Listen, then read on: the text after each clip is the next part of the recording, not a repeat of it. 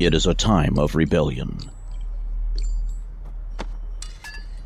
It is a time of revolution.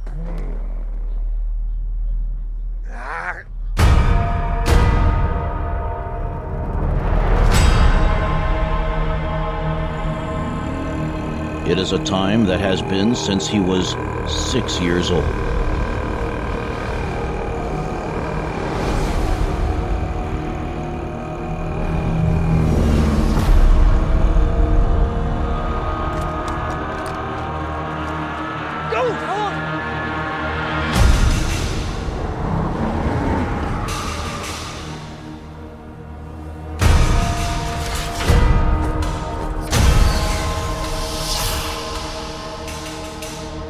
They're so proud of themselves, so fat and satisfied.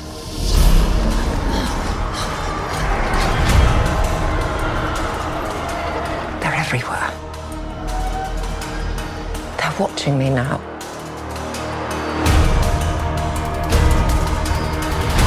Soon enough, these days will end. There will be no rules going forward.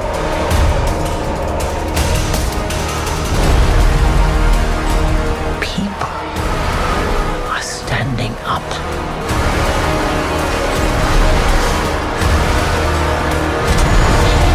Fulcrum, a case for rebellion. That's what a reckoning sounds like.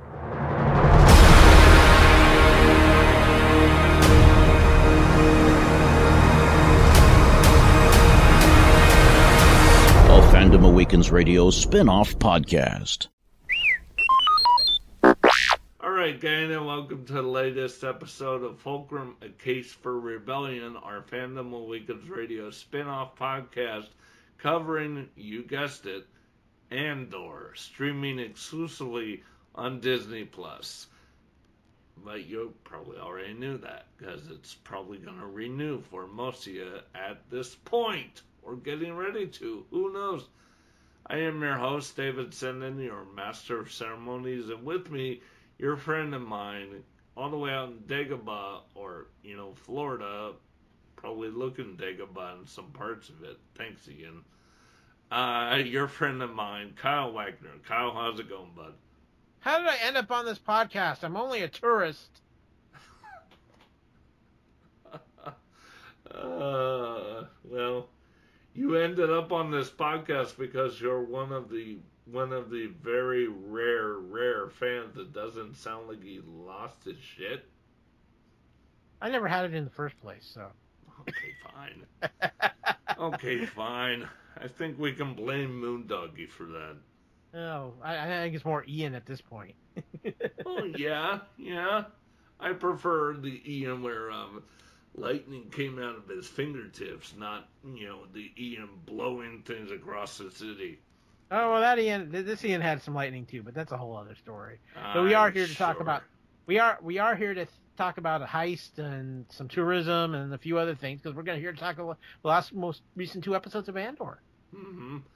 Now, getting the Quack Monk Lizard out of the room, I just want to say, in this discussion we will have today, if you are triggered by anything we talk about, anything that these 2 episodes brought up, especially things toward the end of episode 7 that may be, maybe a tad touchy-feely for some people, but if you are triggered by certain things, I just got one question for you.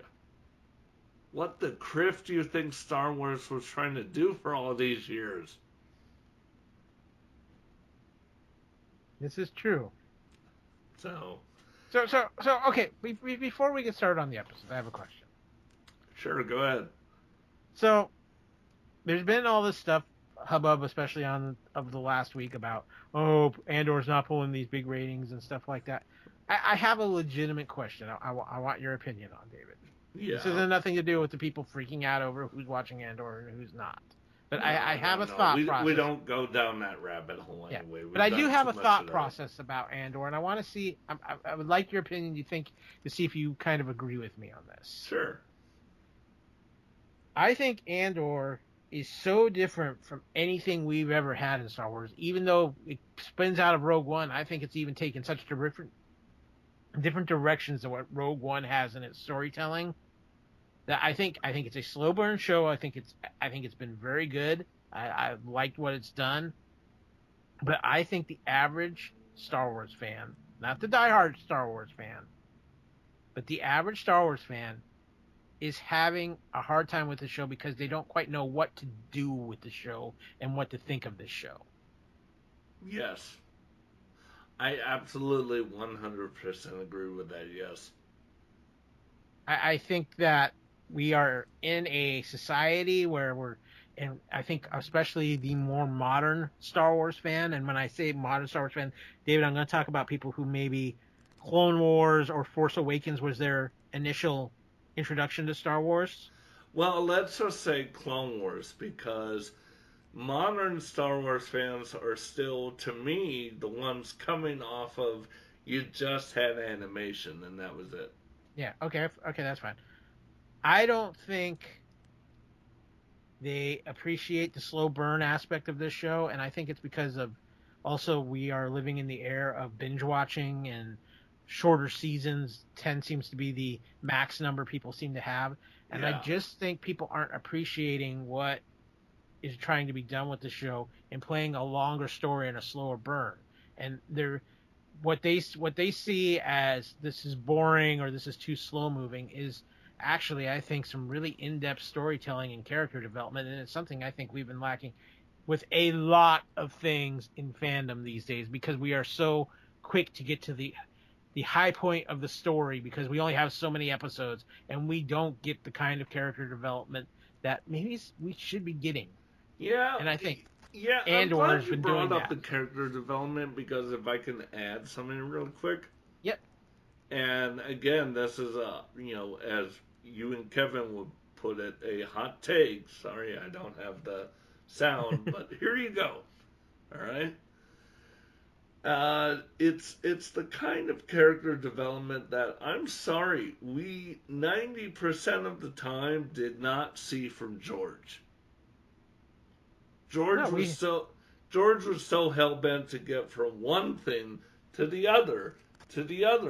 Now, granted, his stuff worked because, especially with the original trilogy, he had this magical thing called collaboration. Mm-hmm. Say that with me, kids. Collaboration. Which, if you recall, Kyle, was one of the things devoid in the prequels because, well, he surrounded himself with yes men. Let's just say money here, money there, ego inflated. It got to him. Yeah. That's all I'm gonna say. End of hot take. Yeah, no, and I think that's what's happening. But I think that's what's happening with Andor is that this is the type of show that Star Wars fans aren't used to. No, they're not. They're really not. And I think this is the type of show that there's a lot of Star Wars fans who are going, this is much too grown up for my Star Wars. Right. Because and also, I'm just going to point out, everything I love about this is what I wanted to love with The Mandalorian. Well, but I think it's something you brought up before too, David, and I've heard other people bring this up. George Lucas has always been adamant. Star Wars is written for 12-year-olds. Right, yeah.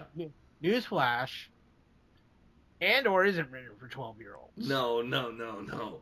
But I'm going to go back to the point I made, when we were doing our show with Kevin and Marcus, is that, the morality tale, the sort of black and white and gray,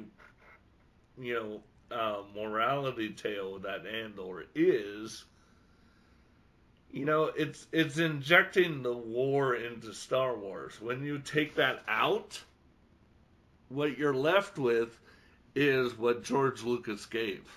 Right. And what we're getting to is... And like I pointed out, that's not teaching the kids anything. Well, the other thing that Tony Gilroy is doing with Andor, and it was especially in Episode 7, is Star Wars is a political spy thriller. Yeah. And that's what Andor is. It's a political spy thriller. Mm-hmm. You know, so it is something incredibly different. Yes, newsflash, kids, politics has always been a big part of Star Wars. And Kyle, not just kids, but newsflash, adults. Sorry, it is. All of you for years and years and years have been, when has Star Wars been political? And I'm like, newsflash, spoiler alert, it's always been. Well, and I think we see with these two episodes that we're going to be talking about, David, we see both sides of the Star Wars coin really shown in these two episodes. Because we start with Episode 6, which is a absolutely wonderful heist story. Yeah. Full of action, full of what makes Star Wars, to a lot of people, Star Wars. It's fast-paced. It's moving. You've got blaster fights. You've got incredible effects. You've got TIE fighters flying around. Right. It's everything that I think most average Star Wars fans expect from their Star Wars. I'm just going to point out one thing. Mm-hmm. Episode 6 is the kind of heist stuff I would have wanted and expected from Solo. I mean, that fair? Is that fair to say? I think to a point, yes. I mean, with Solo, you were going to get a little bit more of the, I don't want to say silly, but less than serious side of it too. They were going to play. Right. I mean, if they take another crack at Solo, which is, I know, another issue to be discussed, but I would hope that what they've learned from Andor would be a blueprint. Well, and here's the thing too, David, and this comes back to the point I was making about the slow burn. If we don't have the time to develop this group of people in this heist, the impact of this episode is so much lesser. Right. No, I agree. Yeah, definitely. Especially with the kid. What's his name? Nemec? Yeah. I mean, you have all of that. You have the end scene where he's talking to the former, the guy who said he lost his brother. Turns out he's going to sell them out. Andor kills him. And, I mean, just that scene, if you don't have that character development, that scene means absolutely nothing. Right. That scene especially because when Andor shoots him, you start to see that a little bit of that Andor that I believe Tony's comments have indicated that Season 2 will end when we see more of that Andor as he's going to the Rings of Kafrim. Yeah. So, everybody, I mean, I loved Episode 6. I loved from start to finish. We knew it was going to be the big heist episode, and I think it lived up to everything that we thought was coming. Oh, it did. That. And again, I go back to, though, if we didn't have the time for the character development in the prior episode, this episode would have lacked a lot of that emotional punch it had. You mean, as we talked about before, the pointer scene stuff that George Lucas has been well documented in saying he's not a fan of pointer scenes. You mean those? Yeah, basically. I mean, that's basically what Episode 5 was.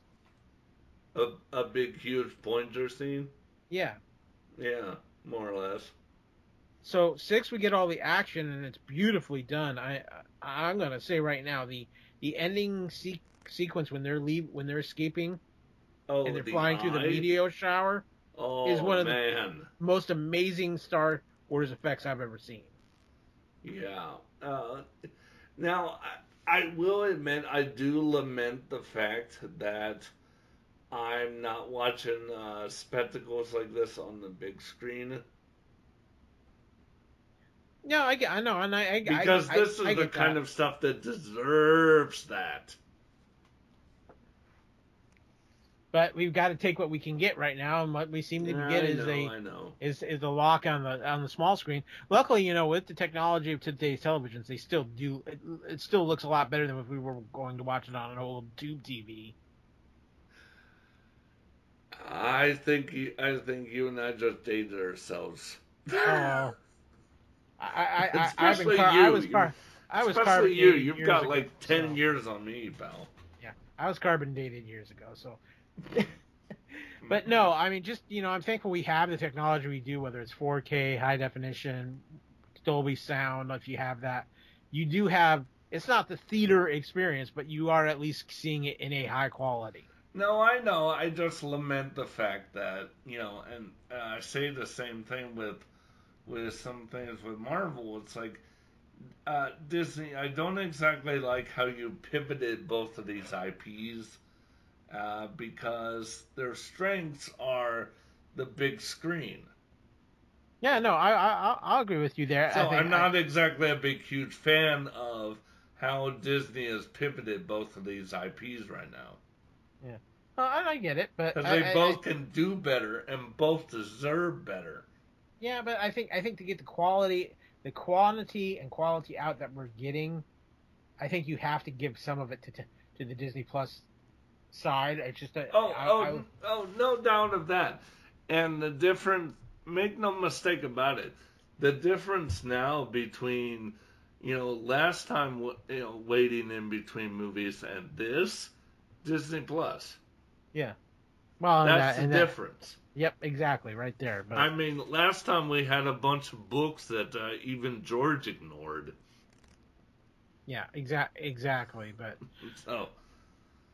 But see, this is where the dichotomy, though, of Andor comes in, too, David, because we're talking about Episode 6, but then we also look at Episode 7 when we realize just how big the impact of what the heist was and what it pulled off. And you even see that a little bit at the end of Episode 6 when Mon Mothma is giving her speech and nobody's paying attention because they're all looking at their tablets finding out about this heist. Oh, I just thought it was because... they spent so much on the effects for the eye that they literally couldn't fill the Senate Hall. Oh, that probably was part it's of like it too. It's like, I'm sorry, the eye was one of those effects where it's like, where I'm sitting there watching it awestruck at like 3:20 in the morning, right? Because this was about a 30-minute episode once you take out the whole previously on stuff. Yeah. Yeah, it's like, stop lying about your time. If you want to be accurate with your time, remove the previously on stuff and just get on with it. Because we're on to you. But, when I was watching that effect, I'm like, well, they blew their budget money, so clearly they had no budget for the Senate Hall. Yeah, no, I get it. And like now, I said... now, a small detail, though, isn't she talking the Gorn massacre? And isn't that what causes her to defect, denounce Palpatine, and she ends up joining Ezra and crew? I believe so, but I don't... I'm a little fuzzy on my details at the moment. Oh, okay. Yeah. Well, you've had your reasons. Your unfortunate Florida bashing reasons. Yeah. But again, what I see is the dichotomy between Episode 6 and Episode 7. Where with Episode 7, to me, it's just as intriguing as Episode 6 because of the political intrigue and the games, the chess games Mon Mothma is playing in Episode 7 when she's navigating the dinner and talking to people and trying to, the double talk. I'll just say this, and I've yet to get into House of the Dragon. I'm still a little bruised from, Game of Thrones, and I'm like, how dare you? But these two episodes, right? Mm-hmm. So well written, so concise, and his dialogue is so tight, which is unusual for Star Wars because, well, George wrote the dialogue as if we were still in the 30s. But, just with no action at all, and just pretty much dialogue throughout, especially with Episode 7, This is as intriguing as any episode of Game of Thrones when the original series was good. Well, and I look at, too, one of the things that I like so much about episode 7, too, was you're seeing the immediate reactions and fallout from of this heist across so many different platforms. You're seeing not only how it affects the Empire and what's going on with the internal services of the Empire and how it's kind of you see the political games they're playing there for positions of power, but you're even seeing it with the Rebellion side when you have Mon Mothma go speak to Stellan Skarsgård's character, and she's like, "Well, what are you going to do with this money? What does this mean?" And you can tell she's feeling like she's going to get maybe left hanging out to dry here because she was kind of the bankroll, and now they don't really need her as the bankroll. But so now she's trying to play up this angle so she can get access to her family money to still be the bankroll. So everybody's playing for their positions here right now, and that's what's making it more interesting. And in the meantime, then you have Andor, who's just looking to get home to rescue his own family. Yeah. And they're also in the mindset of the aspect of what Andor has done. And I don't think Cassian fully understands the scope yet of everything what he's done represents. And where he's just looking just to get away and hide and protect his family. They're seeing the bigger picture. You know where I think he really learns that? Where's that? When he goes home back to Marva and B2. Yeah, and Marva's insistent, no, it's time to rebel again. It's time to stand up to the Empire. Yep. Can I say during the little flashbacks, like when Clem was hung? Right? Oh God, that was tough. That was tough, but it's. I'm just okay. This was a thorn in my craw for all the years since episode 2. There's never been one single legitimate clone trooper armor. Not one. It was all digitized. I'm not really a fan of when you do that. And you're basically watching a movie that's a freaking computer screen for 2.5 hours. Or in Avatar's case, 3. Ugh. But what's wildly refreshing is finally seeing real, legitimate, authentic clone trooper armor. Yeah. Which I believe is the Phase 1 armor, no less. Yeah, I believe you're right. Yeah. Which just shows you how far back it is. Because that's like the beginning of the war. Mm-hmm. If you're going by Clone Wars timeline, but Clone Wars, the relationship between Clone Wars and I is maybe one that the kids won't like me for.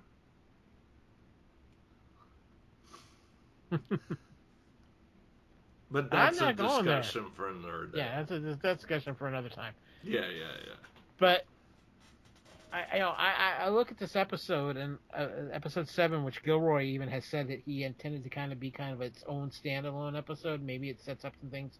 Yeah, his comments are without going into it, because we have the regular show for other issues to go over, and Kyle, you and I have discussed them off mic already anyway. But to just go into it, the comments Gilroy made about episode 7 feel like the certain comments made recently, where a standalone sounds like a pivot film. Now, whether that happens or not, another matter. We'll talk about that on a regular show at some point. But,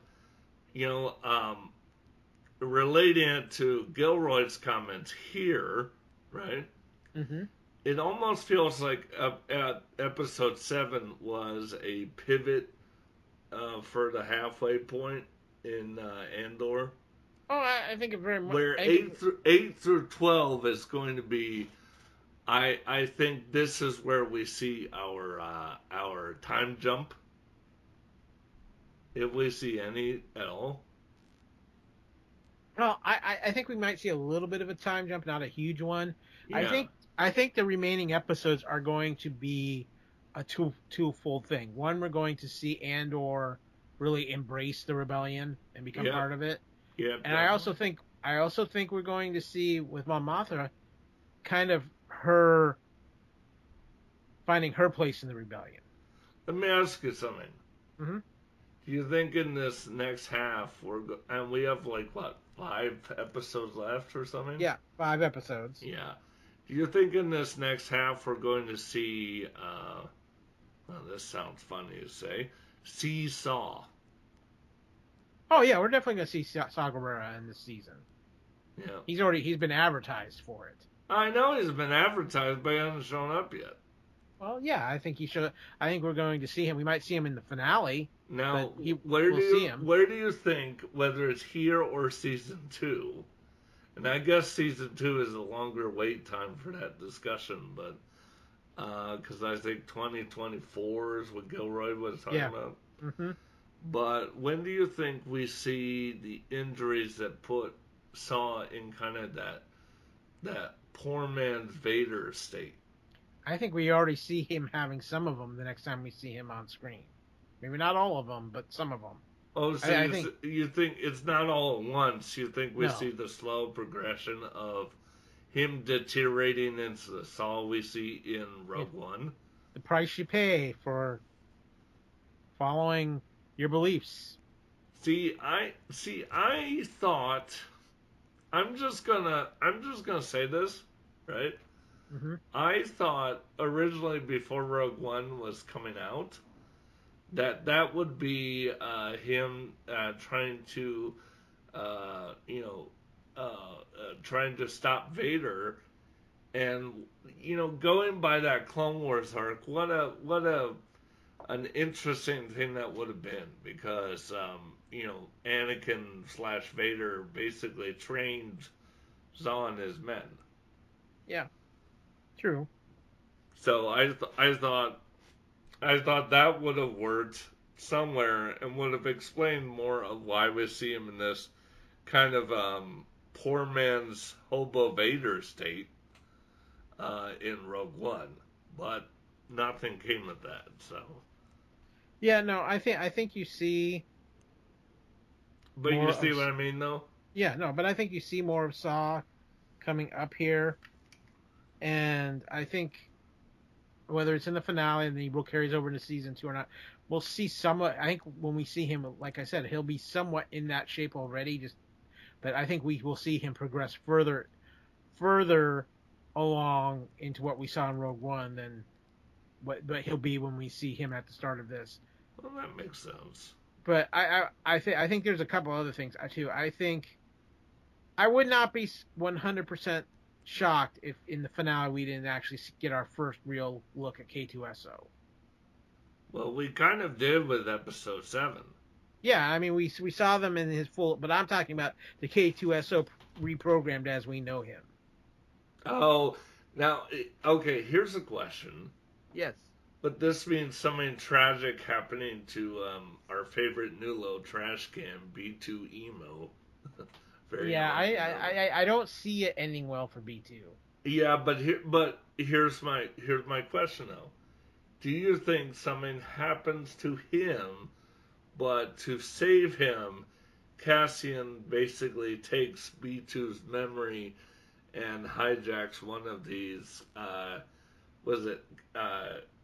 KX Imperial security droids? Yeah, it's possible. That's a distinct possibility. And then all of a sudden it sounds like Alan Tudyk. Yeah, well, if it sounds like Alan Tudyk, you can't quite go wrong. So Right. Oh, by the way, and maybe this is fan love because Florida needs something to beat right now. I had no idea Space Florida music could sound so catchy. Yeah, it had a nice beat to it. Yeah, I mean, now what part of Florida is that? I would say that's probably maybe Fort Lauderdale or along those lines, Miami maybe.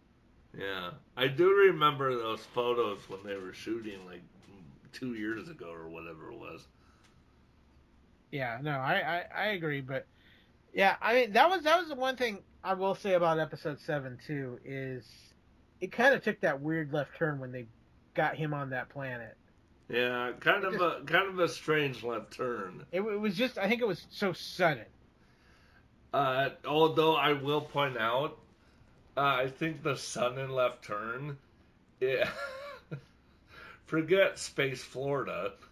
The sudden left turn is, and again, Star Wars for grown-ups, whether it's Bix or the woman casting us with, consensual sex in the Star Wars universe. Oh, I know. What a concept, right? We've seen bathrooms, we've seen showers, Yeah, I mean, what a concept. Yeah. It's like, oh man, and I thought people had a problem in the EU when CAF was mentioned. Yeah, well, we're getting a little bit more real life here in our Star Wars. Yeah, I have no problem with that. So, none at all. Especially when your heroines look like Bix. Yeah, that's true. But, yes. It's just again, it's what I think has been for me what makes Andor so great is that though even it takes this weird left turn, the storylines that are running through Andor are just so well thought out and well done. I know, right? Seriously. Now let's talk about, and I was talking about at the top of the show, the one moment, right, that obviously, as I was saying, people may or may not be triggered by, but you know the one I mean, where the KX the KX droid pins up Andor, and just before that, the shore troopers accosting him. Again, people, this may or may not be triggering to some, and if it is triggering to you, and sparks immediate conversation, guess what? That's what Star Wars does. It has always done. It's like the people saying, like I was saying before, when has Star Wars been political? And I'm like, since 77. Yeah. No, I mean, that was truthfully that whole scene was kind of pulled out of some things in our world today without a doubt. But, yeah, totally. But I also think it's. I mean, you'd have to be a blind, stupid person to be like. But I think it fit very well with the storyline that they're telling, and the aspect that we are seeing the Empire really crack down after the events of the heist because they don't want somebody to do that again, and they want to squash anything that's happening, and it's doing exactly what the Skarsgård character wanted, was creating. Yes, it's making things horrid for people, but it's also creating more dissent towards the Empire. Right. So it's creating, it's festering, it's fermenting. There's that word from those, poor rent-a-cops the Empire was outsourcing. It's fermenting, more pockets of the rebellion that Mon Mothma eventually leads. Yeah, and I think this is, like I said, where you're going to start seeing some of the splits in the way the rebellion is handled. But I think it's very realistic too. The worse you see of the war crimes or the crimes of the establishment, the more chance you have of getting the people to rise up. Right. Now by splits, do you mean the kind of stuff that we saw in the conversation in Rebels between Saw and Mon, or the whole in Rogue One where Saw has clearly gone off on his own direction at that point? Yeah, oh yeah, very much so. Are those the splits you're talking about? Yeah, those kind of splits, yeah. I see. Yeah, very, very real stuff. So I think so. A lot of people, I think these next 5, a lot of fans may need therapy afterwards. Yeah, I think there's some fans who are definitely going to be dealing with some stuff that I can hear. Star Wars is supposed to be my escapism from everything. Right. And, well, the story they're telling is the story of the rebellion and why they rebelled, and you've got to see all those sides. It's not as simple as good versus evil here. Well, but see, I'm glad you brought that up, because this is why I'm so glad for this show, because it shows exactly what I think. Okay, take out the poor 12-year-olds line, right? Mm-hmm. Take that out for a second. Something called Star Wars, and if George Lucas had been anybody else, any kind of other, filmmaker at all, not what we have, but anybody else, I think this would have been exactly injected right into the middle of his stuff. No, I agree. If he really were any other director, he would have shown that. Now, do I think he got a little gun shy because, well, you know what? It was 77. The world was in a little bit of a different place, interesting spot. Yeah. Yeah, Things let's just say different. Interesting spot. Yeah. That tricky dick fella did quite a number on things. Yeah. Well, like I said, the world was in a much different place and sensibilities than it is at this time today. So if you look at, well, this is true, but that's a whole other conversation. But, so if you look at this show, right, and you think of the brilliance of it and how much better the 4, 5, and 6 would have been had this kind of stuff been layered into it. Well, and I think that's... Well, but what I'm getting at, though, is if you remove that, right, mm-hmm. then what you're left with is the, obviously the fun adventure, and we enjoy watching it, but you're left with a very neutered, safe version of a war and a conflict, and that, in a nutshell, is, George Lucas's Star Wars. So here's the thing with that, and I think it's a double-edged sword here, because... Sorry, I had to make that case. No, but I think it's an important conversation to have, especially with Andor, because as phenomenal as I believe Andor is, and yeah. I truly believe it's phenomenal. I think it's right now probably the second best show that Disney Plus has done for Star Wars. Some people might even say it's the first best. Yeah. But here's the opposite side of this Andor thing. Okay. Yes, we're getting into the nitty gritty. We're getting into the down and dirty. We're seeing the political backstabbing. We're seeing the darker side of the rebellion.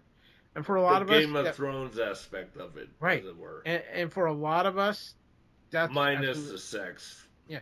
Well, for a lot of us though that have matured and grown older, these are the things we want to see because we have an understanding of the world. Right. Yeah. But I think here's the one thing that's kind of sad that we lose for every one of things like Andor that's created or something that fills in those gaps a little bit too, David, is we lose that special innocence that the original trilogy has. Yeah, no, I agree with that. Now, I agree with that in knowing the fact that this is a show that grew up as its audience grew up. Yeah. Now, if you go back to and granted, hot button issue, I know I'm not making it. We're not going down that rabbit hole because we'd be here all night. But if you go back to the sequels and go back to The Force Awakens, right? Mm-hmm. Your audience grew up. Star Wars didn't. No, Star Wars has not grown up. To me, the first sign of Star Wars growing up was Rogue One.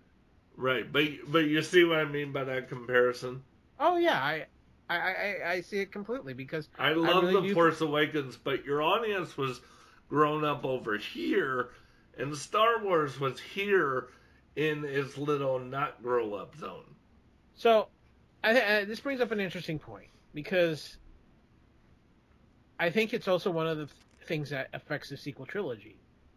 Was I truly do believe in this aspect. Okay. I think Rian Johnson tried to grow up Star Wars. Oh, he did, yeah.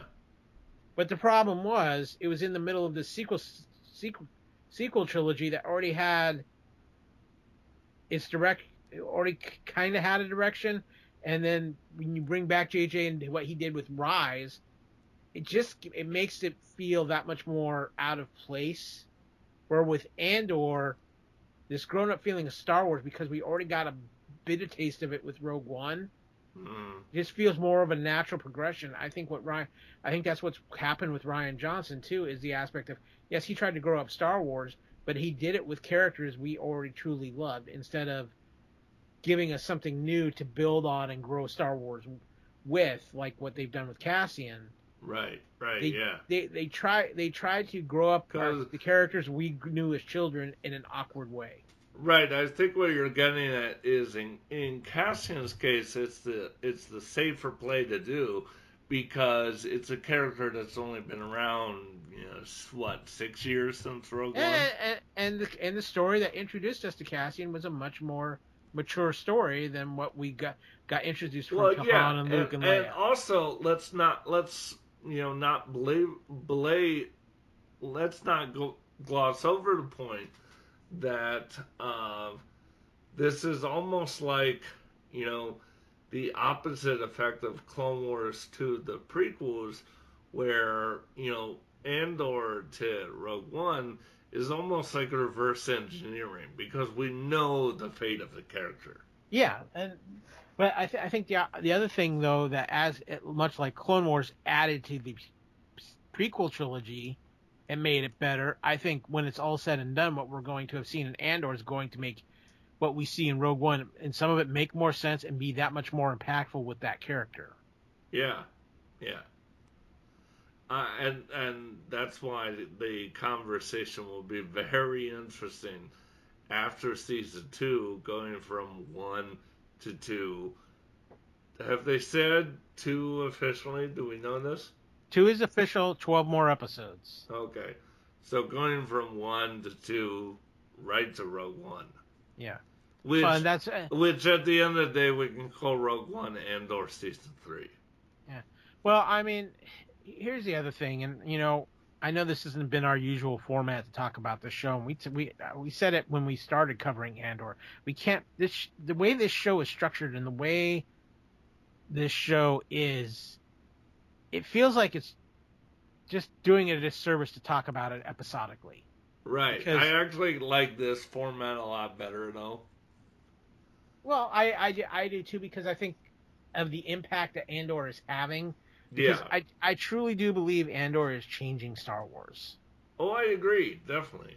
Yeah. And I think when you're looking at the story of Andor, there's so much going on, and you try to fit it into an episodic bottle when you podcast about it. I just feel like you're doing it a disservice to just focus on that particular episode. It doesn't work to talk about this show episodically. Because there's too much tying.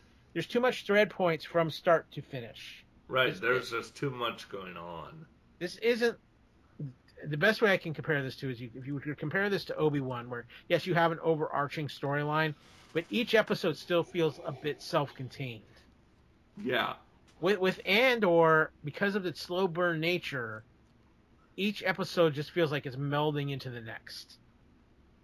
I would have wanted, Kenobi to go in this kind of slow burn format, but I also realized that if it did, I think a lot of fans would have canceled their Disney Plus, spending entire episodes on Tatooine. Well, I think not just, even if they're not spending the entire episodes on Tatooine, just go with that slow burn when people just were anxious to get to certain points with Kenobi.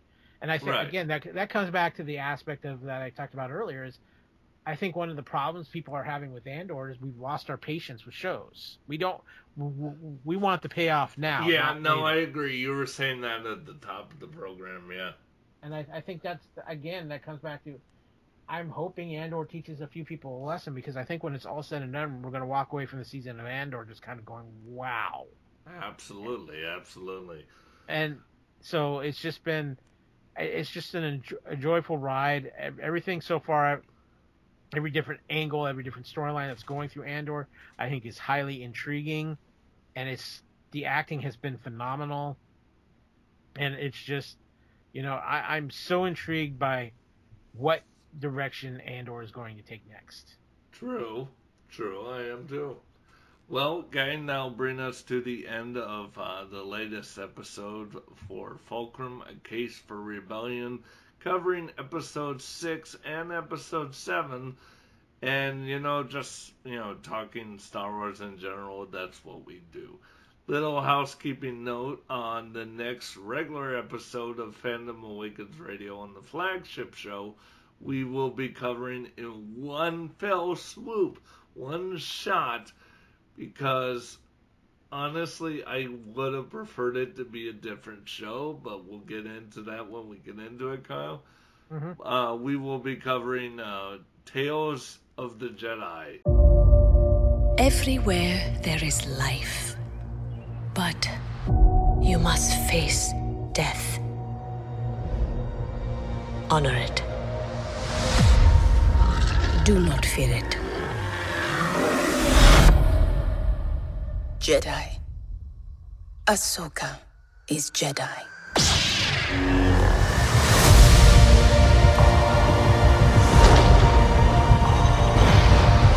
The best way I can protect you is to teach you how to protect yourself. Master Dooku. I want to bring peace and order to the galaxy. Master. Stop!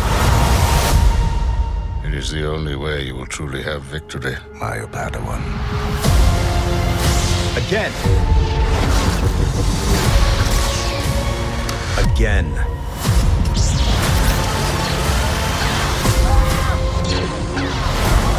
Dooku, stand down.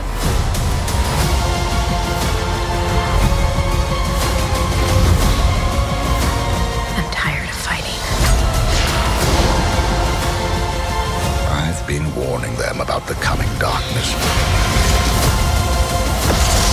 Let's hope all that training pays off.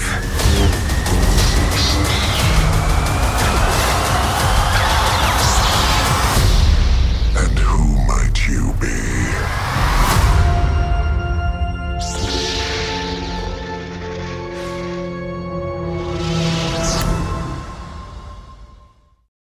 No, not those old comic books, although I kind of wish an animated series would be made of those old comics. There was some great stuff in there. But Is it just me, though, or is this show not getting a ton of hype? It's not just you. I feel like Vision's got more hype than Tales of the Jedi has been getting. Right. It's not just you. Okay. But we'll get into that when we get into that in our very special Marvel-esque special presentation, a special podcast discussion, one shot, another Clone Wars era scoop. More getting us ready for Ahsoka? Yeah, I know. Hey, y'all were upset when Ahsoka went the Rosario Dawson way, but guess what? Ashley's, at least voicing some more for you. Yep, exactly. We can have the best of both worlds, guys. Yeah. And let me just say, the class of these two women, I'll just point out, is so, so tact, so special, so warm, so loving, that is something fans could stand to learn from. Yeah, if they can just get past certain subjects, but that's a whole other story. Yeah, you and I both know, though, that it is a true fact. Oh yeah. I don't care how many times fans want to rewrite history. Yep, I agree. But But anyway, gang, we will be back in 3 weeks reviewing Andor episodes 8, 9, and 10. And then, of course, 2 weeks after that, Kyle and I will be back to do the Season 1 wrap-up with episode 11 and 12. I'm just going to say before we get to that, though, considering the timing of this, I may be too full of turkey to properly podcast. I'm just forewarning people now. Well, you know what? Okay, first of all, you're kind of a turkey bird anyway, pal. It's all that tryptophan, man. What's that? It's all that tryptophan in the turkey. Gonna knock me out. See, that's why I don't eat turkey anymore.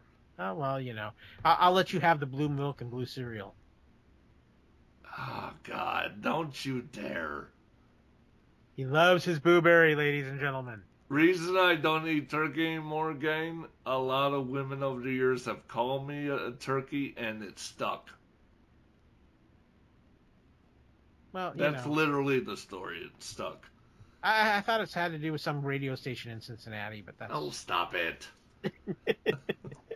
Not some radio tower, one of my Michael Myers, please. Well, I swear by the Lord above me, I thought turkeys could fly.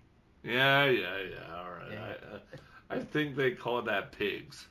Well, what do Minox fly? I can't remember. I don't know.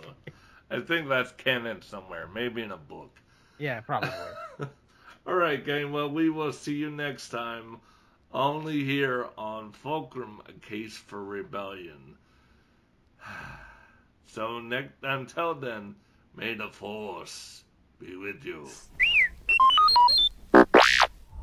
Thanks for listening to Fulcrum, A Case for Rebellion, a Fandom Awakens Radio spin-off podcast covering Star Wars Andor, streaming exclusively on Disney+.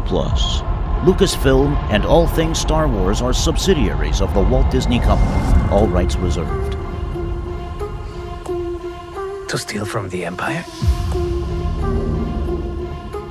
To just walk in like you belong? They're so proud of themselves. So fat and satisfied. They can't imagine that someone like me would ever get inside their house. Cassian Andor. The Empire is choking us so slowly. We're starting not to notice. What I'm asking is this. Wouldn't you rather give it all to something real?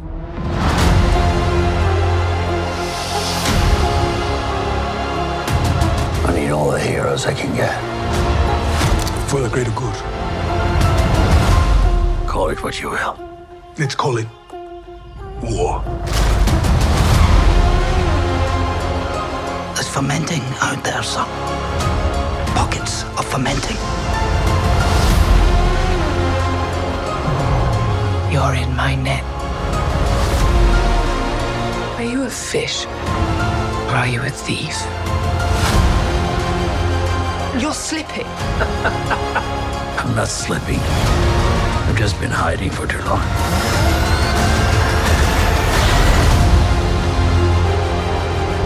As long as everyone thinks I'm an irritation, there's a good chance they'll miss what I'm really doing. What are you really doing? This is what revolution looks like. I'm tired of losing.